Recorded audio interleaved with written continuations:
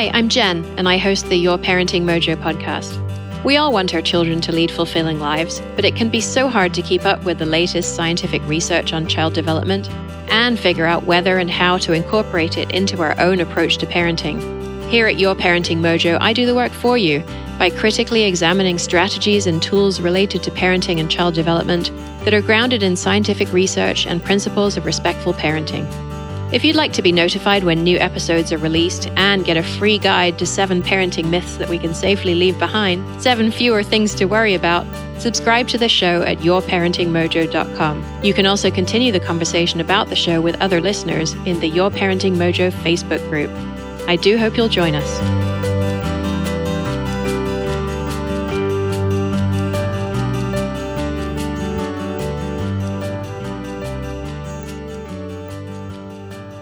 Hello, everyone. Before we get into the topic of today's new episode, I wanted to let you know about my special Black Friday promotion that I have running now through midnight Pacific time on Friday, November 27th. For this limited time, I'm offering access to my parenting membership for only $25 a month and to my Supporting Your Child's Learning membership for only $35 a month. Now, those of you who know me and the show might be kind of surprised to hear me running a Black Friday promotion. After all, I get complaints about my left-leaning anti-capitalist stance all the time. And I thought it would be doubly amusing to talk about this before an episode on technoference, which is when technology like our smartphones interferes with our relationships, because I imagine a number of you are planning technology-related purchases for the holidays. But I decided to do this for 2 reasons. Firstly, I know these memberships can help you. I've seen so many parents transform their approach to parenting and get confident in supporting their child's love of learning through the memberships. And secondly, we're in a year when people are looking for holiday gifts that just don't involve bringing more stuff into our homes, and that also can't involve going out to museums and other places that may well be closed. And the parenting membership can really help you go from just hanging on to actually thriving in parenting. And the learning membership will help you make the best use of your time that you're already spending with your children to support their intrinsic love of learning. And those things are completely aligned with my values. If you missed the Black Friday promotion, there will still be time to enroll at the regular rate starting on December 1st, and we'll dive into the content as a group on January 1st. Just go to yourparentingmojo.com to learn more and enroll today. Now, whether you take advantage of the Black Friday promotion or you enroll in December, I believe in helping as many families as possible and have tried to make even the regular rates accessible to everyone. I'm confident that anyone who joins and learns the material that I'll make easily accessible for you will support learning and development in their children, find parenting easier, and lay the groundwork for transformational change at home.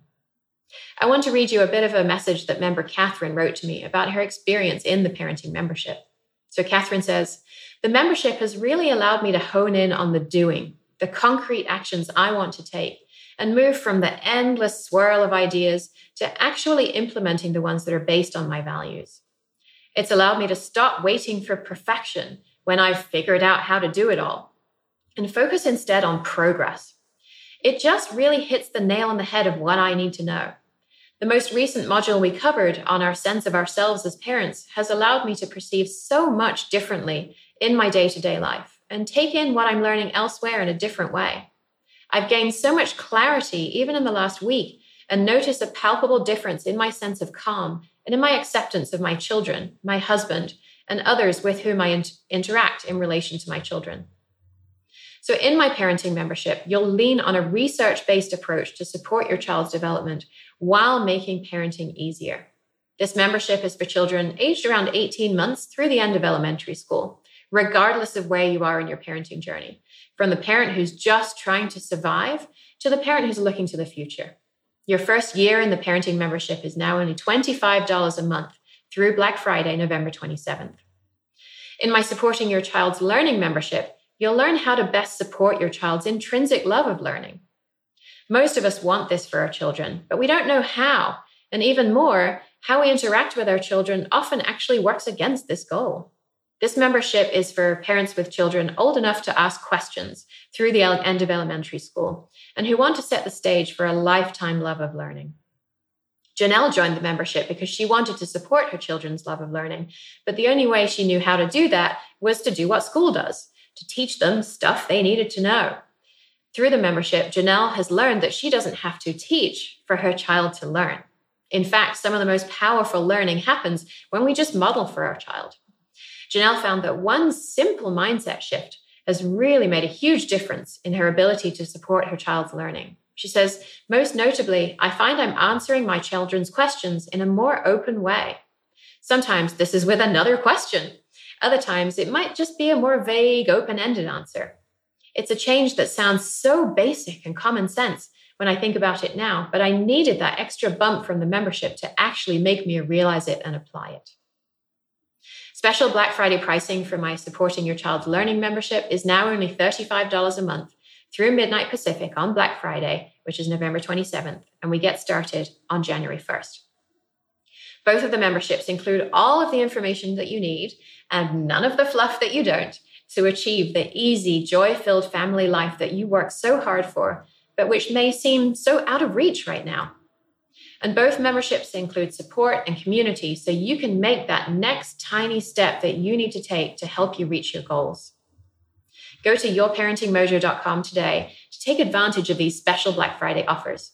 The parenting membership for only $25 a month and the Supporting Your Child's Learning membership for only $35 a month. Support your child's learning and development while making parenting easier. Perhaps the best gift you could give to your family this holiday season. Thanks again for listening. I hope the rest of your year is filled with joy and activities that are truly meaningful in your life. Hello, and welcome to the Your Parenting Mojo podcast. I've had our topic today on my mind for a while, and over the last few months, I think it's become more relevant than it ever has been before. And the topic we're going to talk about today is technoference. And that's the idea that technology, and specifically mobile phones, interferes with relationships that we have with other people. It can interfere with relationships of all kinds, and you might first rest on your partner and how you perceive your partner's phone use interfering with your relationship. And we'll certainly touch on that. But our primary focus for today will be on how our phones interfere with our relationships with our children. We'll learn how concerned we should really be about this and what we should try and do to balance our own needs for connectedness with others and our children's need for connectedness with us. And so here to discuss this today with us is Dr. Jenny Radesky. Dr. Radesky is a developmental behavioral pediatrician and assistant professor of pediatrics at the University of Michigan Medical School. Dr. Radesky obtained her MD from Harvard Medical School, conducted her pediatrics residency at the University of Washington, and then a fellowship in developmental behavioral pediatrics at Boston University. She's board certified in pediatrics and developmental behavioral pediatrics. Her research interests include the use of mobile technology by parents and young children and how this relates to child self-regulation and parent-child interaction. She was the lead author of the 2016 American Academy of Pediatrics policy statement on digital media use in early childhood. Welcome, Dr. Radesky. Hi, thanks so much for having me. Okay, so let's start kind of where we often do when we're coming to a topic like this, which is with some definitions and terminology. And I actually learned a new word while I was researching this episode, which is phubbing. So I'm wondering, can you help us understand what is technoference? What is phubbing? Is it the same thing or is it different? It's pretty similar. I mean, the term phubbing was in the research literature first. Okay. As I was starting to try to research how parents' phone use influences family dynamics. It was like 2010, 2011, and I was in my fellowship, and I was scouring the literature for any prior research on parents and kids and technology. And there wasn't much. There was really just this phubbing phenomenon, which was how a mobile phone inserts itself into an interpersonal space. And the person who is doing the phubbing kind of gets a little bit transported to another virtual space where they're interacting with someone else or with other content. And then the phubbee gets, often the research was showing they're frustrated. And this term started even when mobile phones were just little dumb phones, with texting capabilities. And the mobile communications research was really just interested in now we could take these devices everywhere. They were focused on using technology on mass transit or at meal times or during other times that normally had a bit of a boundary around it when it came to technology use. So technoference was a term developed by my co-author and collaborator, Brandon McDaniel. He's a psychologist who's at Parkview Research Center in Indiana. So he gets the credit for that term, but he coined that term in trying to capture a research measure that's not just about how much is the parent using technology or how much is the child using technology, but what's happening with the relationship. And so it became a questionnaire asking parents about, on a typical day, how many devices are you using when you're interacting with your child? Yeah. And so what I found was most helpful was kind of thinking about technoference in terms of the relationship. And then I just want to define phubbing. It's this portmanteau of phone and snubbing yes. stuck together. But I found the idea of the phubber and the phubby to be useful to distinguish who's on which end of that relationship as well. Yeah. So. And I think there's been some interesting ethnographic research where people have interviewed families to talk about how it feels when your spouse or partner is doing the phubbing, especially when it's just a high stress time in your household, or someone has to change a diaper and all of a sudden your partner is absorbed in their phone. And so that negative connotation that comes with the term snubbing has even more layers when it comes to parents who are taking care of a young child, which is just such, has many different sources of stress in it to begin with, many different issues around co-parenting and role overload. And I'm interested in early childhood mostly because it's such a time of building resilience when kids are facing adversity or stressful times like a pandemic. Secure relationships are a huge buffer to that stress, or are a way that kids make meaning of stressful times, build emotion regulation. So that's why I kind of put my interest in technology that started when I was in Seattle. I was in Seattle in like 2007, 2006, 2011, which is like just the time that the iPhone and all these devices were coming out. And I was like, this is fascinating. Dynamics were changing so much in our hospital and our offices. So I took that with my interest in early childhood relationships. And that's where my first study in the fast food restaurants came from, because I was like, I just want to observe what's happening here. I don't want to come in with preconceived hypotheses or notions about this is bad, this is good. I want to observe, take field notes like I'm an anthropologist, and just see the patterns of what's happening. And that study wound up getting so much press attention because there was already this societal kind of concern. Like every time there's new technologies introduced, society gets a bit anxious. They feel uncomfortable. They feel disrupted.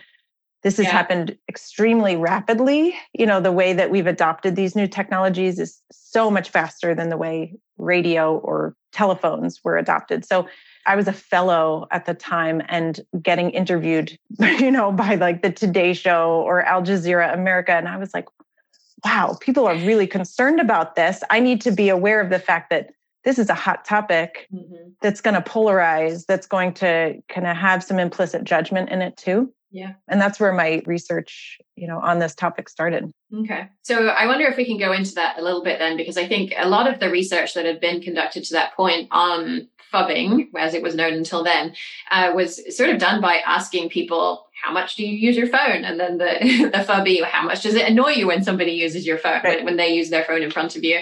And your methodology, it was the first time I'd seen it in the literature in this, to be used in this way. And it's been replicated a whole bunch of times in different environments since then. So can you tell us, what did you do? And then what did you see when you're sitting in these restaurants? Yeah. And it took me a while to land on this study design, actually. So we thought about creating a survey, and that's what a lot of the phubbing research had been on. But I was really worried that a survey would have too much what we call social desirability bias in research. And I also knew that the way that we interact with phones is more intermittent or immersive. I knew there was that cultural overlay of judgment of parents about it. So I didn't want to, create a survey that could possibly be biased. I wanted objective data. So objective meaning you can kind of observe it and count it and see what's happening without the parent being self-conscious that they're being judged. So we decided on public observations. This has been done to look at how parents discipline their kids in public. It's been done to look at how, people interact with public spaces. And it's considered ethical because we didn't collect any identifiable data. Mm-hmm. We didn't write down any child names, but the participants didn't know we were watching. It's called non-participant observation because you go and you blend in with the surroundings. So myself and 2 research assistants just went to all these fast food restaurants in Boston in the spring and summer of 2013. I was like pregnant as can be with my second son. And we were taking field notes. So we would bring a laptop and some books and act like we were just, drinking an iced coffee and taking field notes. Mm-hmm. We tried to go to sampled around different neighborhoods in Boston that had higher income, lower income, Panera to Chipotle to McDonald's. Mm-hmm. And we just took these long-winded, continuous notes of like, mom picks up phone, it's held about 10 inches from her face, child is eating French fry. So boring. But when we read these field notes over and over, we were just seeing patterns and themes of behavior that emerged. The biggest theme was absorption, we called it, which is a term that's been used before, but it was really this idea that the parents' gaze and attention, and it looked like a lot of their cognitive energy was on the phone, not on the child. We were looking a lot, not just for the negative. We were looking for times when parents and kids were sharing media and laughing over it. We saw that like 4 times out of 55 families. We saw, about a third of families who used phones had this absorption where there was very little conversation. Kids would sometimes act up to get their attention. We saw one child who tried to pull his mom's face up from her iPad and she yelled at him and pushed him away, or another mom that kind of, nudged her or kicked her kids under the table when they were, acting up and trying to get her attention. And none of this, we really didn't want to describe it in a way that made the parents sound like they're being bad parents. It was really like, this is a new phenomenon. Parents have never had their attentions, spread in so many different directions. And I saw it as like a hypothesis generating study. Like, what's going on here? How do we measure this? What is going on the phone that drags our attention in so much? Are there other underlying relationship variables or parent mental health variables that could be affecting the phone use, right? So I did not imply that this was causative, that phone use was causing this sort of parenting reaction. And then, so I decided to do some follow-up studies to really get at some of the mechanisms of what's going on here. Okay. And I just want to sort of conclude with the point that this has been replicated a whole bunch of times since then, often in playgrounds. So you ever see somebody typing on a computer on a playground. Yeah. So we actually chose not to do playgrounds because I kind of felt like, well, let kids have some risky play and let them run off and let parents talk to each other or zone out a little bit. Mm-hmm. But playgrounds are just another easy public observation space. Yeah. So it is a valid way to collect data. We chose meal times because we thought there should usually be some face-to-face interaction, not 100% of the meal, but, for some of the meal. Yeah. But fast food restaurant meals, we also, made sure to say, don't mean that this is what's happening at home. Yeah. During meal times either, right? Yeah. It was just one brief way to look at this. Yeah. Yeah. And in some of the other studies that I found that happened to be about playgrounds, it varied from kind of 3/4 of the people who were observed were using their phones for a good chunk of the time to, in one study, it said 2/3 of observed parents spent less than 5% of their time using their phone at the park. So there's a really wide spread. 41% of those people didn't use a phone at all. I can't say that I've ever observed that. I know. Exactly. That result surprised me, but there's definitely a very broad spread of different observed behavior in different places. Right. And as a scientist, I'm thinking, okay, we care about duration, right? Mm-hmm. So that's one variable. There's also not only the total amount of, say, seconds or minutes, but it's also the number of initiations, notifications. Is it initiated by the mom or the dad? Is it initiated by the notification on the phone? Yeah. And then the content of what's going on the phone really made me curious too. Is it a social media ping? Is it a game? Is it email? Because all of those things have different effects on our emotions and our cognitions. Mm-hmm. And then, so I did some interview research with parents next because I really wanted to hear what their experiences were like. And how they described multitasking between kids and kind of their to-do list on their phones, how intrusive it felt sometimes. Like one mom said, it's like the whole world is in your lap, and I didn't need it to be. It just is now, and I can't resist checking. Other moms saying, these games have a hook. They just keep pulling me in. I heard a lot of ambivalence from parents about, I feel drawn to this, but I don't always feel like I love it, but I do love it sometimes. I remember one mom saying, when I'm cooking and I've been at home all day, I love these little human contacts that I get with other adults, and I get news from the adult world. But then sometimes it's exhausting too, because the news is not good, or there's like too many texts or notifications to respond to. So she described it as like, there's these little nuggets of excitement and then a ton of exhaustion in her relationship with her phone.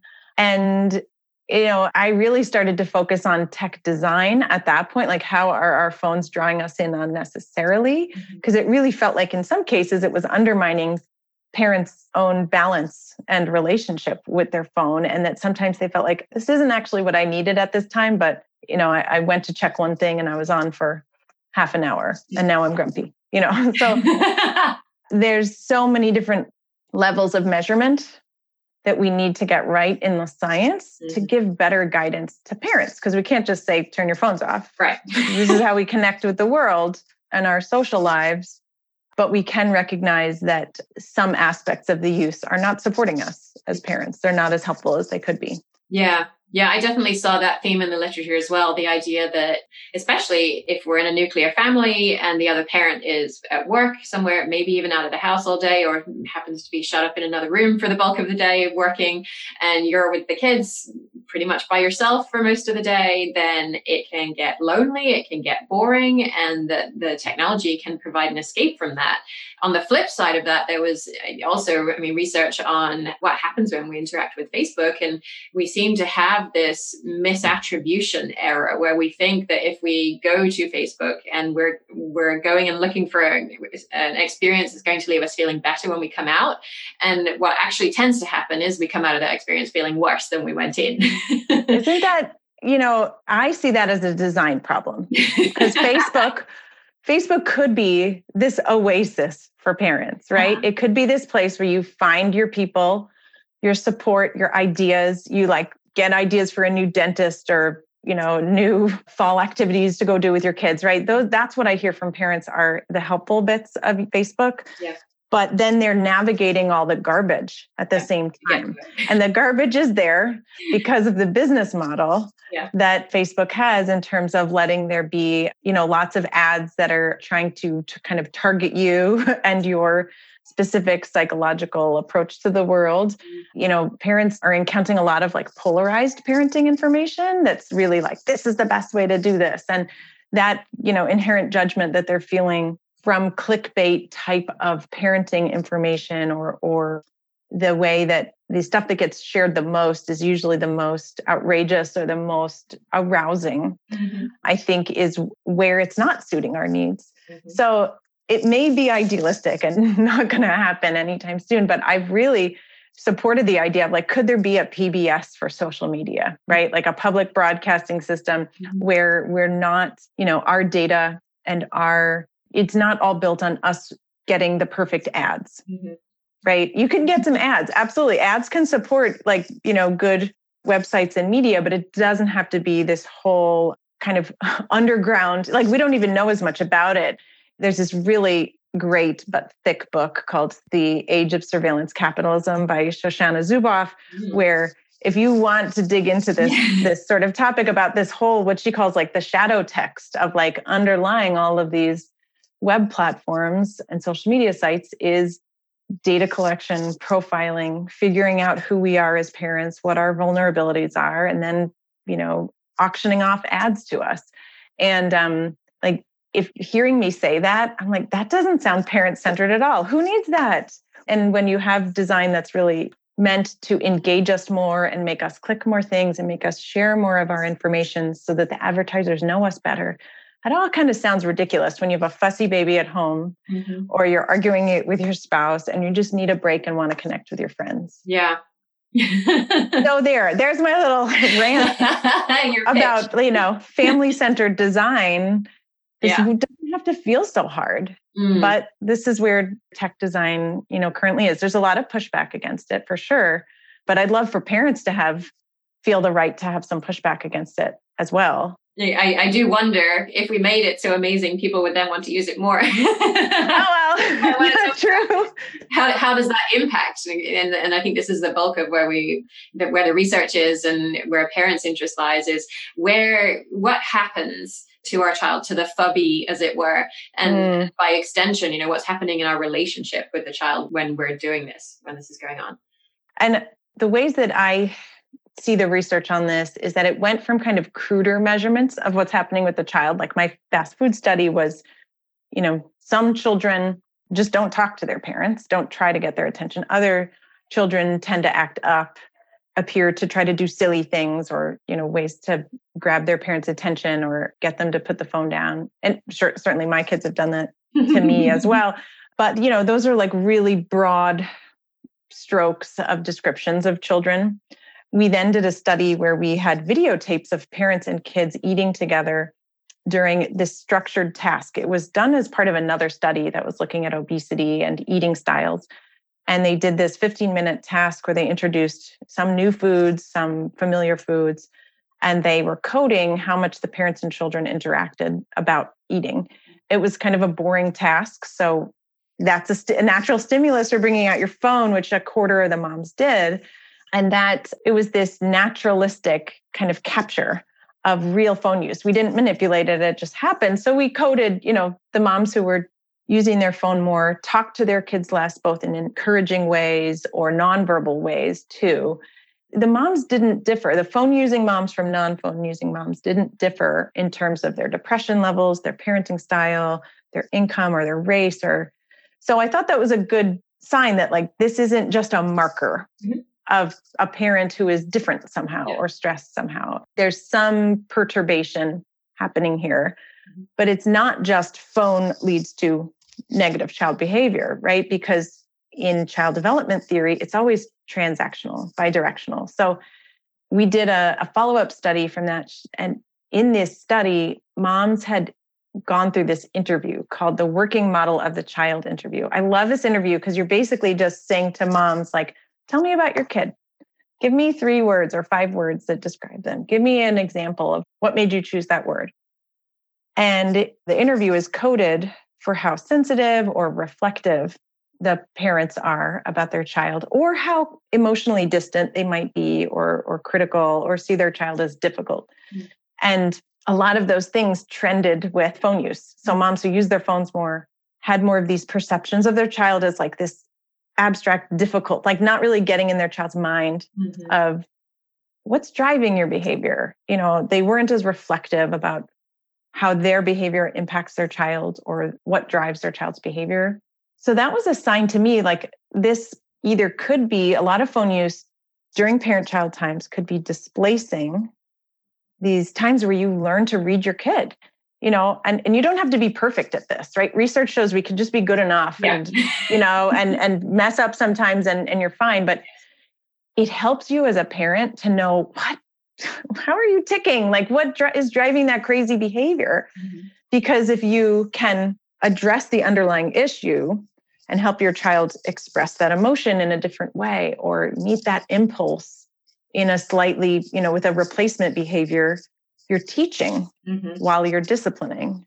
You're not just reacting and punishing or reacting and thinking, you're crazy. Why are you doing this to me? You're speaking language we understand here. Behavior being expression of a need. Right. And so, seeing behavior as communication rather than as a parent getting flooded by your child's affect. Yeah. It's also possible, though, that let's say you're a parent who's had some trauma, or you have other reasons why it's hard for you to be reflective about your child's emotional state.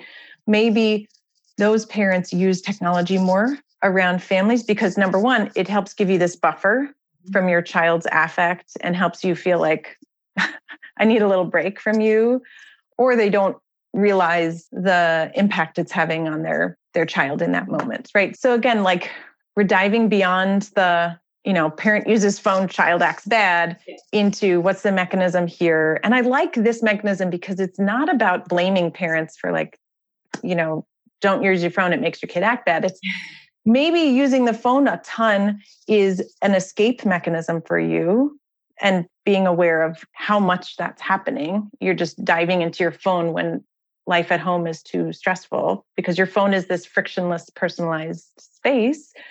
Or maybe the flip of that is also that the more you are able to think about what's driving your child's behavior, how they are responding to you, how they're wired, what's their personality and their temperament like, and what are the things they need to get their energy out. That stuff makes parenting easier. Yeah. Once you know those things about your child. So, and not in this precious way of that you need to perfectly know your child. You just have to wonder and have a hunch, what's going on with this? Mm-hmm. And, that's, I think, one of the messages I hope comes off as less judgmental to parents when it comes to this whole discussion of phone use, because it's something that parents can so easily just blame themselves about. Yeah. And rather it's something they could empower themselves about, to be like, maybe I need to set aside some time where I'm just single tasking so that it actually feels easier to parent. Mm-hmm. Okay. So we talked a good deal about the relationship and what's happening in the relationship between the two people. And I'm also curious about it from the child's perspective. And I know that's really hard to get to when we're talking about young children. And I've seen some research on adults, and when researchers ask adults, how do you feel? And they talk about communication being of lower quality and decreased trust. And it feels like the other person isn't empathizing. And that even, actually, this was fascinating. A study that had two people in a restaurant who hadn't met before, and observed how much they use their phones during a conversation that the researchers asked them to have. And just having a phone on the table decreased the amount of trust that the other person felt in that person, even if they didn't look at their phone or do anything with their phone. And I thought, oh my goodness, it would have been so easy to go experimental with that. You could have had the researcher be a person who either has the phone on the table or not, and actually manipulate it and go one step further, but they didn't, unfortunately. And so what do we know, if anything, about how young children are perceiving us when we are using our phones around them? Yeah.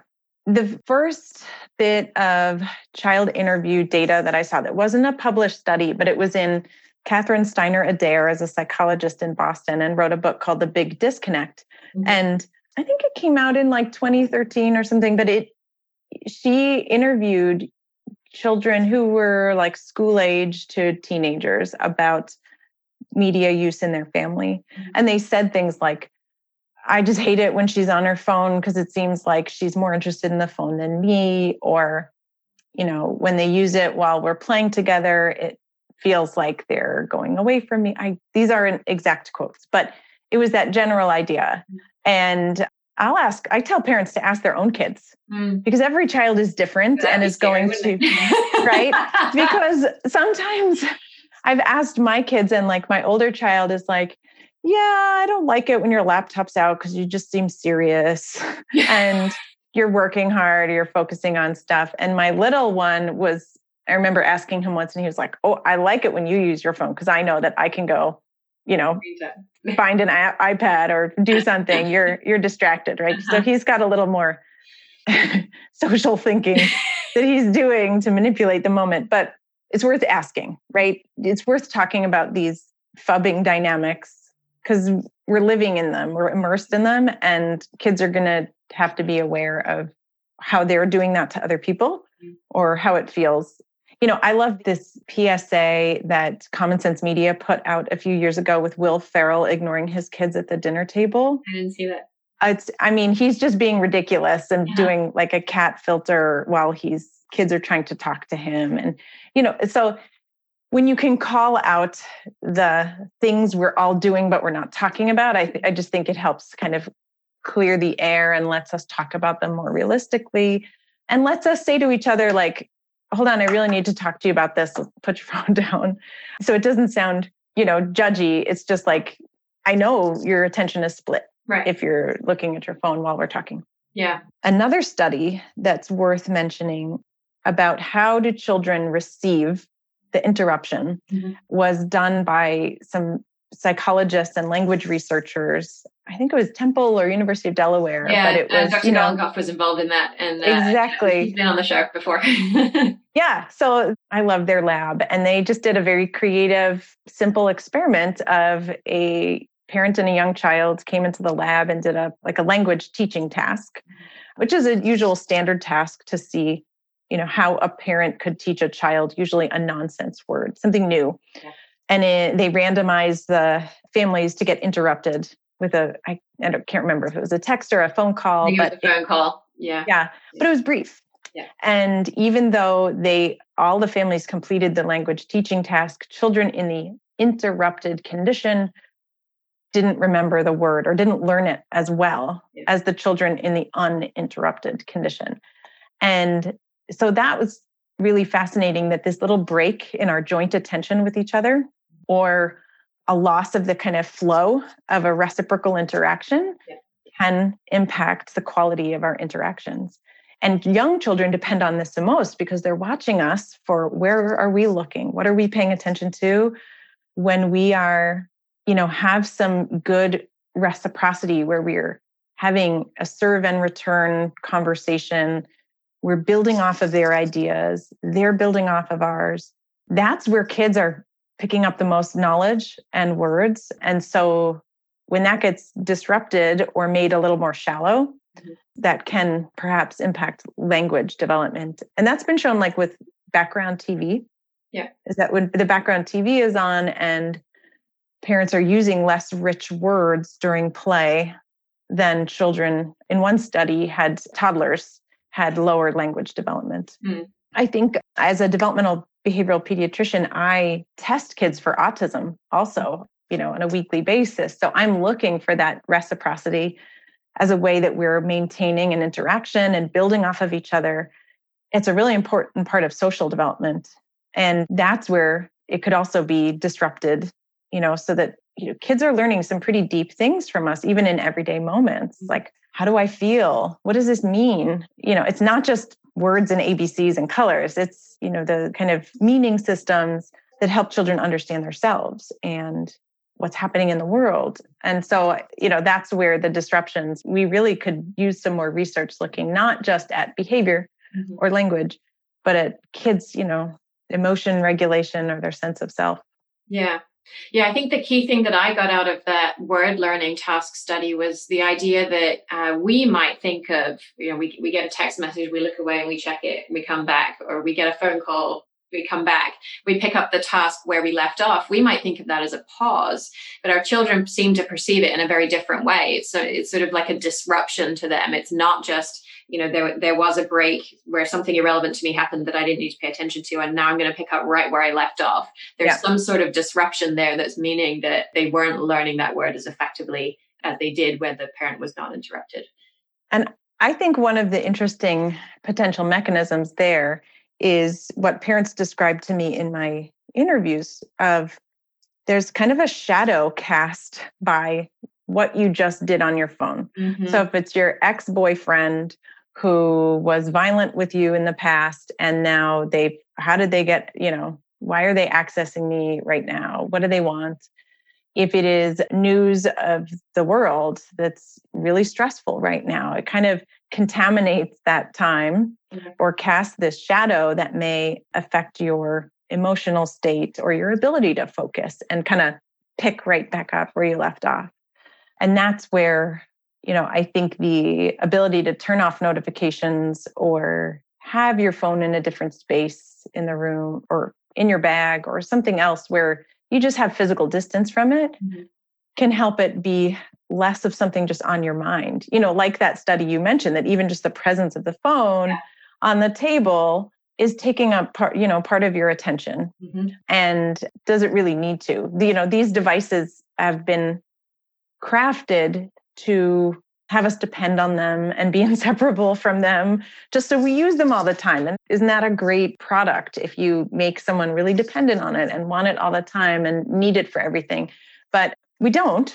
A lot of the time we can be away from it for a certain amount of time, depending if you're on call or you have a sick parent or something like that. Right. Of course, those are times where you do need to really be attached to Yeah. to communication technologies. Okay.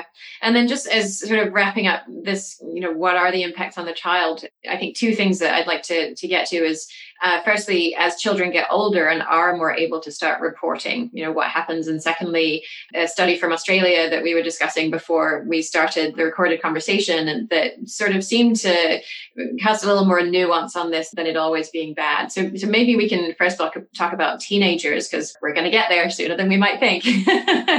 And quite a number of studies have found links between phubbing behavior and disconnection in the relationships, which is linked to depression, externalizing problems, and all kinds of things. And obviously it's not experimental evidence, so we can't say that one causes the other. But what kinds of trends here are you seeing as children are getting older related to their behavior, their relationships with their parents? It depends, right? So I definitely have seen that children who just have more sources of resilience, either strong mental health or strong pre-existing relationships, that they may be more resilient to some of the potential impacts of having more in-person disconnection from their families. So there is that bidirectionality, right? So if you have a family that stresses you out and you kind of want to withdraw from them into your peer group or into a virtual space where you can be yourself, it's actually, there's plenty of positives of being able to find your people through virtual means. But it's when it is displacing the time you maybe need to heal or connect with people that you're not getting along well with, is where I think we need more research. So I'm very interested in families struggling with adversity or mental health issues or trauma, where technology may be used as an avoidance tactic or an emotional distancing tactic, or regulating the child's behavior so that they don't stress the parent out as much. Those are displacing important moments of the parent understanding their child's emotional state, and then the child learning about themselves and about how to self-regulate through those everyday interactions that, with enough displacement, are just not going to happen as much. So the two studies that I think support this are the one you mentioned from Australia, where they, had surveyed over 3,000 families. And it was really just when there was a lot of family displacement where technoference was problematic in terms of having more negative outcomes associated with it. But when you just had a little bit of technoference without much displacement, that was actually associated with better parenting outcomes, because the parents were getting a break. And this couldn't be more relevant than during the pandemic, when we're just around each other all the time. And I've heard parents say, I need my own space from the kids, and we need time where we're doing our own things and not just breathing it down each other's necks. So I like that there's, we need to maybe categorize this a little bit better as the extremes, or when there's, clearly an avoidance or an emotional distancing function to the phone use. I also think as kids get older, they're learning from us informally through our role modeling and through observing us. So the more they see us using phones as an emotion regulation tool, the more they may see that as a norm, or a way that they just, it's okay to just withdraw into my device when we've just had a conflict, instead of calming down and talking to each other. And it's that repair after a conflict that really matters for relationship quality. So the study in infants, where they did a modified still face, having the mom look at her smartphone instead of doing the still face, and then how did the repair look, that time when the child has just been a bit dysregulated and upset, but you kind of calm down. And this is thought to be a paradigm for, we have disruptions with our kids all the time. We misunderstand them, we yell at them, but it's the repair where we're able to either say we're sorry or debrief about what happened and come up with some problem-solving strategies for later. Parents who used their phones a lot around their kids, so this kind of heavier displacement, had trouble with the repair phase, where they didn't click as much. They weren't able to calm a fussy infant, or maybe they didn't have as much confidence in their ability to figure out. And many of us know that feeling when you have an infant that won't calm down and you're like, I stink at this. I'm the worst parent ever. Why can't I do this? Moms should be able to do this. And that feeling of I just can't handle my kid is so alienating. and demoralizing. And so, that's why I don't think it's as easy as, well, turn your phone off and your relationship with your child will improve. I think in many cases, you may need, a home visitor or an infant mental health therapist or a family therapist who can just help you do more of the repair and more of the emotional communication in your family.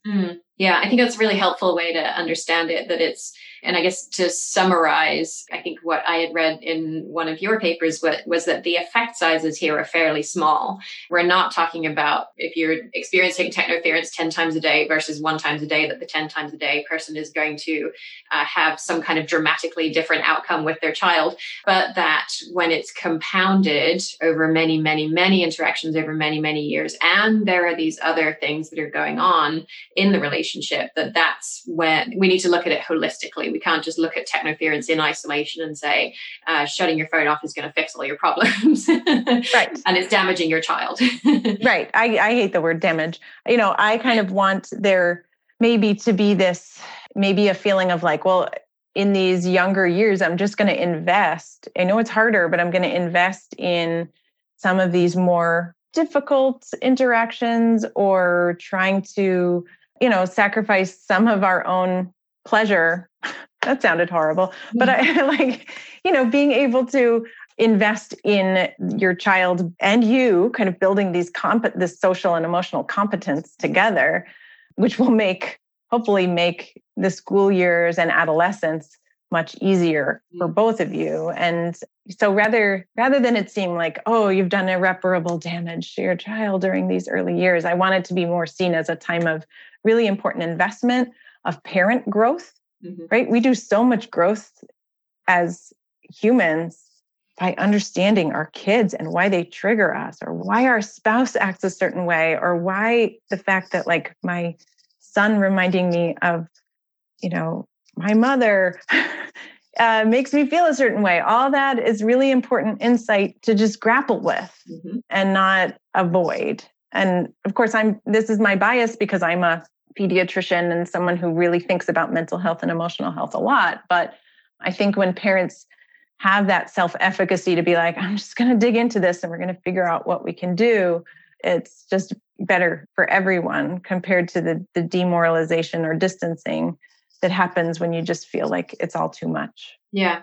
Okay. So let's just say I'm a parent and I'm slightly concerned about this. I'm not, super, super concerned about it, but I think it's something I might want to do something about. But we're in this kind of really weird world right now where we're all around each other all the time.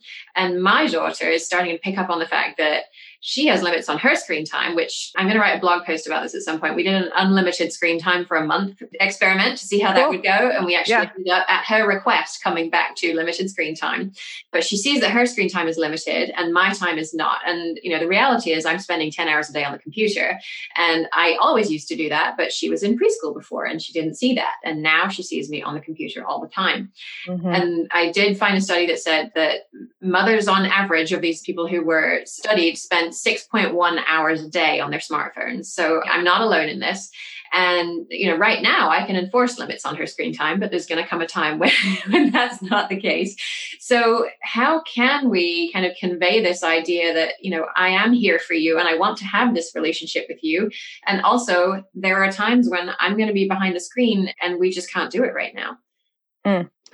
Well, there's a couple things I'm thinking about. One is, as parents, we can try to be a little bit more conscious about our own daily screen use habits and not have it just be this automatic habit-driven experience, right? So step one is just trying to raise it from your subconscious to your conscious, where you're like, what am I doing? Like, look at your screen time on your phone or whatever. See how much time you're spending on different apps. This in itself isn't going to make you change your behavior, but at least we need the awareness and the time to reflect upon what we're doing on technology. And then at that point, you can also decide like, wow, I spend that much time on Facebook or on Twitter or on email. How much of that is necessary? Which ones of these apps, when I look at their icons, I think like, oh, this really helps me. And other ones that are like, I feel this ambivalence with it. So I've had some parents say they've like tried a 2-week uninstallation of the apps that don't fulfill them as much.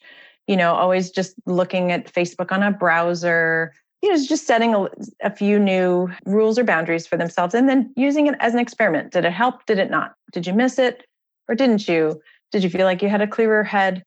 This is all such an individual experience. There's no one size fits all prescription to give, but it's worth experimenting and examining your own reactions to changes in your technology use. When we can't get off our laptop because we have to work, at least you can show children what you're doing. Hey, this is boring. You can do it if you want. Yeah, I know. Like, do you want to hear what I'm doing? I'm reading papers about technoference. I'm messaging parents on the medical record. I'm not sitting here playing Minecraft. So if you explain the purpose and how you're using technology to like meet the greater good, I guess, or just to do your job or to make some money, like you have to give kids that larger context of how you're using media and maybe even talk about your own multitasking. Like, during virtual learning, my 7-year-old just is constantly wanting to leave the Zoom calls and go onto YouTube, or he's like, just wants to explore Google Drive and like make new documents. And it's all just that he's, loves to explore and is inattentive right now. So I think we should talk about our own inattention or our own multitasking, or like, how many browser windows do you have up? Why do we need so many up? How do you keep track of, whether the news you've read today is real or fake, or, what is this person trying to sell you when an ad pops up? Why is this cookies notification coming up? Sure. So you can do some of that like natural teaching if they're curious about what you're doing. I have done family meetings where my kids say, you're just on your phone a ton, and we'll make some behavior change. I'll do some behavior change and so will they. It'll be kind of everyone has new behavior goals. And that's, parents could maybe get some insight from their kids of like, okay, what's the time of day when you really want me the most? And I'll try to carve out that time to be off tech. It stinks because a lot of us as parents are now doing more media use in the evenings after kids are in bed to catch up. Yeah. It was fascinating to look back through all the literature on how to navigate working from home. And it's all talking about having separation between, having a separate room and having rituals that you go through before you go to that place. And I'm just looking at it laughing. And I was typing the questions for this episode while my daughter's sitting next to me on kids' YouTube, because we don't let her use that unsupervised. And, there's no separation whatsoever. Right. And it's really hard to have this kind of intentional, teaching moments like I just described with your kids, when our heads are so full of all the different demands on parents. So right now, parents have been asked to do like an impossible number of tasks and roles. And so maybe the most we can come out of this time where we're using a lot of tech, our kids are using a lot of tech, is at least it will maybe make us more enlightened about our relationships with technology and what feels good about some of the things we do and what feels overloading. Like your daughter asked to peel back on time. And I've heard kids on my son's Zoom call say like, I need a screen break. I need to go move my body. What isn't tech doing for us right now in the ways that what do we miss so much that we can't get through technology? And maybe that will help us be more reflective about the boundaries we want to set after, all the kind of lockdowns or social distancing changes are done. Yeah. But I think another way to think about screen time limits for kids is that the more we are teaching them, well, how are you using media? Is it something like fun and creative? Are you making movie trailers? Are you designing something new? Or are you watching unboxing videos for 2 hours straight? There's a difference between the consumptive and kind of just being not zoned out. I don't like using the words that because we don't know what kids are really experiencing in their inner selves as they're watching an unboxing video.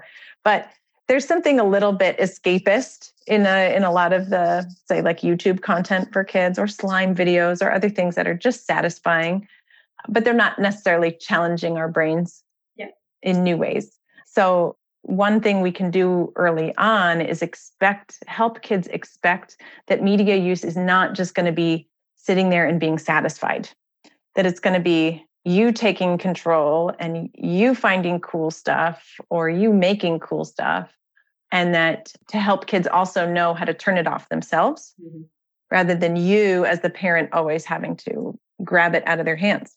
Yeah.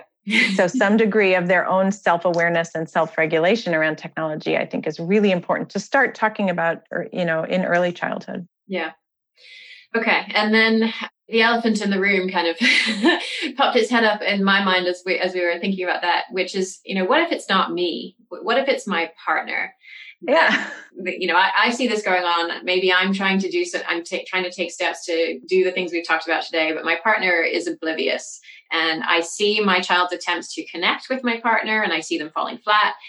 You don't have to speak from direct experience if that's not applicable to you, but it's actually funny because my husband had a flip phone for a long time. Oh, funny. And just got his first smartphone and now he's stuck with it the whole time. 3 years ago, or 2 or 3 years ago. So he has first little iPhone 5S or tiny little thing, and all of a sudden I'd see him just on it, just hanging out by the kitchen sink, looking at something, and I was like, "Ha! You've made fun of me all this time for looking so absorbed in, this little computer that I'm carrying around." And it was pretty interesting to watch his own reaction to all that was available now in this. And I finally had to start being like, we just need to put this down while we're talking to each other because we have such limited amounts of time where we can think clearly and negotiate what our day is going to be like. Mm-hmm. And I don't want to be competing with whatever's coming through that device. Mm-hmm. But again, I do this for a living, so I am pretty straightforward about these topics in my family. And I guess I would just encourage other families to be pretty straightforward about it. Like, this is a thing.